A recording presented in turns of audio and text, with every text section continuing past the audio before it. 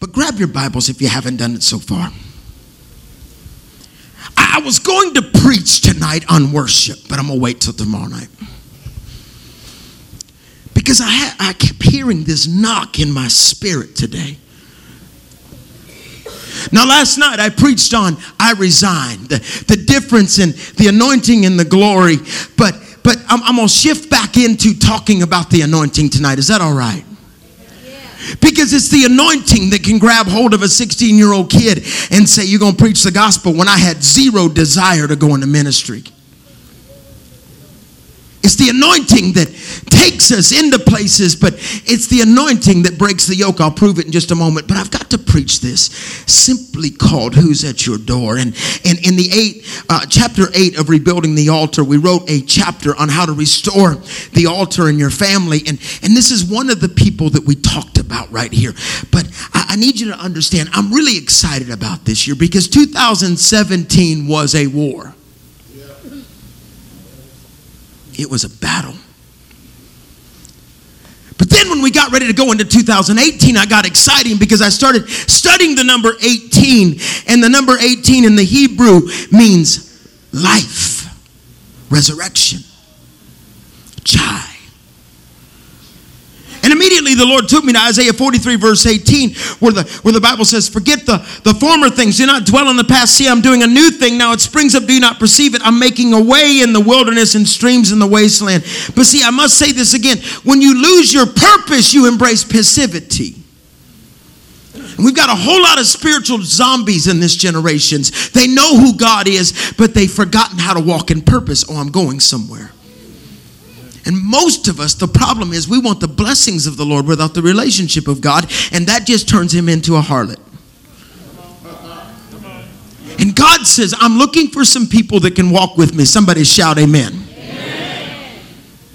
So I want to warn you about this message tonight because I'm reminded of New Year's, right around New Year's Eve. Pastor John Kilpatrick called us and he said to Karen and I, he said, get ready. This is going to be a year of interruptions. We didn't understand that. And I'm reminded of years ago, Reinhard Bunke saying to me, Pat, you would have revival if you didn't let your calendar get in the way. And so this whole year has been supernatural outpourings from Wisconsin over and over again to Miami last weekend to all these different places. And through that, God says, what if I were to start interrupting the services? What if I started walking in? So at any point, God walks in, the altar's open. Because people are going to get free tonight. We're going to break the lies of culture off of you tonight. And in just a few minutes, when we step into this word, when we get into the altar experience, we're going to lay hands on everybody in this room. Anybody ready for this? I wish you'd just give God a shout right now because I got to preach. But I must warn you that the next part of this message as I move into it is going to make you angry because there's a terrorist called lethargy on a generation. And we're raising a Saul generation that loves worship more than word because it soothes their demons. But what you have to understand, you've got to have the worship and the word that plows things up. Where the worship plows it up, the word goes in. So I want you tonight to understand that there's a moment where we confront a terrorist that has been confronting some of you, been standing at the end of your bed when you wake up. And you have to understand there's a home invasion taking place across America. And it's a spirit that's walked into homes of perversion and a spirit that's walked in of lethargy. And God told me to come and tell you it's time to lock the front door on hell. Somebody give him a praise across this room. So I've come to tell you tonight, wake up and get angry. Amen. The Bible says in 2 Kings chapter 4, looking at verse 1, we're going to go there and I'm going to take you on a journey for just a few minutes. And I said the word journey just so I could be hip. Now watch. The wife of a man from the company of the prophets cried out to Elisha, your servant, my husband, is dead. And you know that he's revered the Lord. But now his creditor, everybody say creditor. You better know the devil has got his hand out right now. You better know that the devil wants to file bankruptcy on households and on families on this generation. You have to know that he got excited when a school right outside of Miami, when some lunatic walked in and shot and killed 17 babies. See, you have to understand his goal is to kill, steal, and destroy. We understand that. Why do you think 25% of a generation is dead because of abortion? And so you have to realize from the moment you were born, actually the moment you were conceived, at that very moment, all hell began to fight you. Just you being in this room is a miracle tonight. Just you getting in the car, riding with somebody, coming into this place is a miracle, because everything in his power, he has tried to stop you. But it goes on to say, your servant, my husband, is dead. And you know he revered the Lord, but now his creditor is coming to take my 2 sons away as slaves.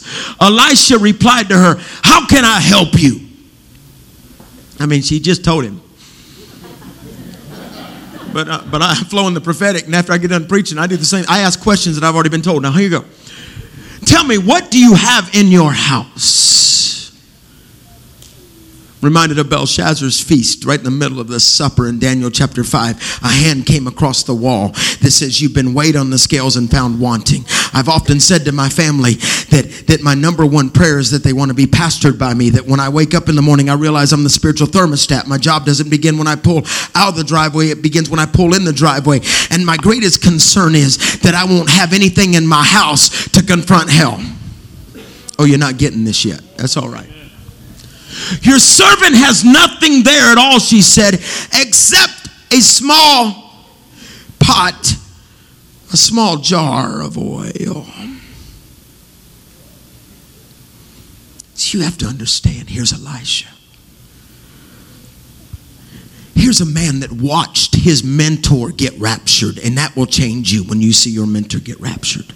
Here's a man that had walked beside Elijah, and on the very last day they were walking. They went to different places. They went to Gilgal, which means removing the old. Then they went to Bethel, which means house of God, because God removes the old and takes you to the house of God. Then they went to Jericho, and Jericho is the place where you have to let go of everything, because nothing survives in Jericho. So you have to go to those 3 places, and then you go to the Jordan. What does the Jordan always represent? And it means the place of faith. It means walking where you've never walked before, stepping in. And just as his mentor is about to be taken to heaven, Elijah looked at Elisha and said, tell me, what do you want before I'm taken from you?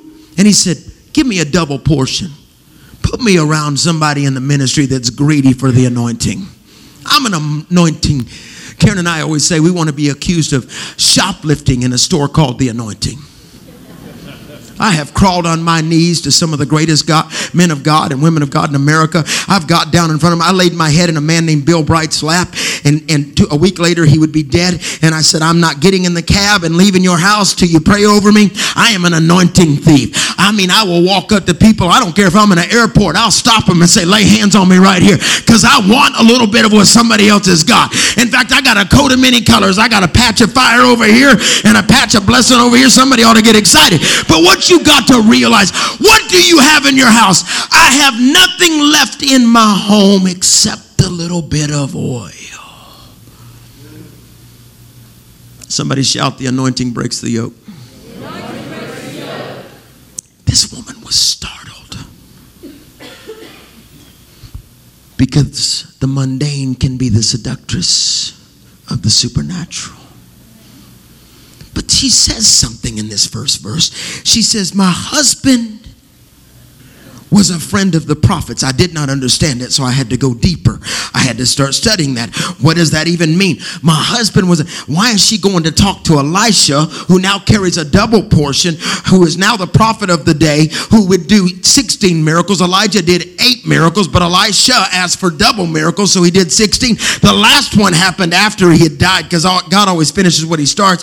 In fact, the Bible says over in 1 Kings chapter 13 that he's laying in a open tomb, and he's dead. His bones are laying there, and a man falls on the bones. They throw a dead man on his bones by accident, and the man comes back to life, because God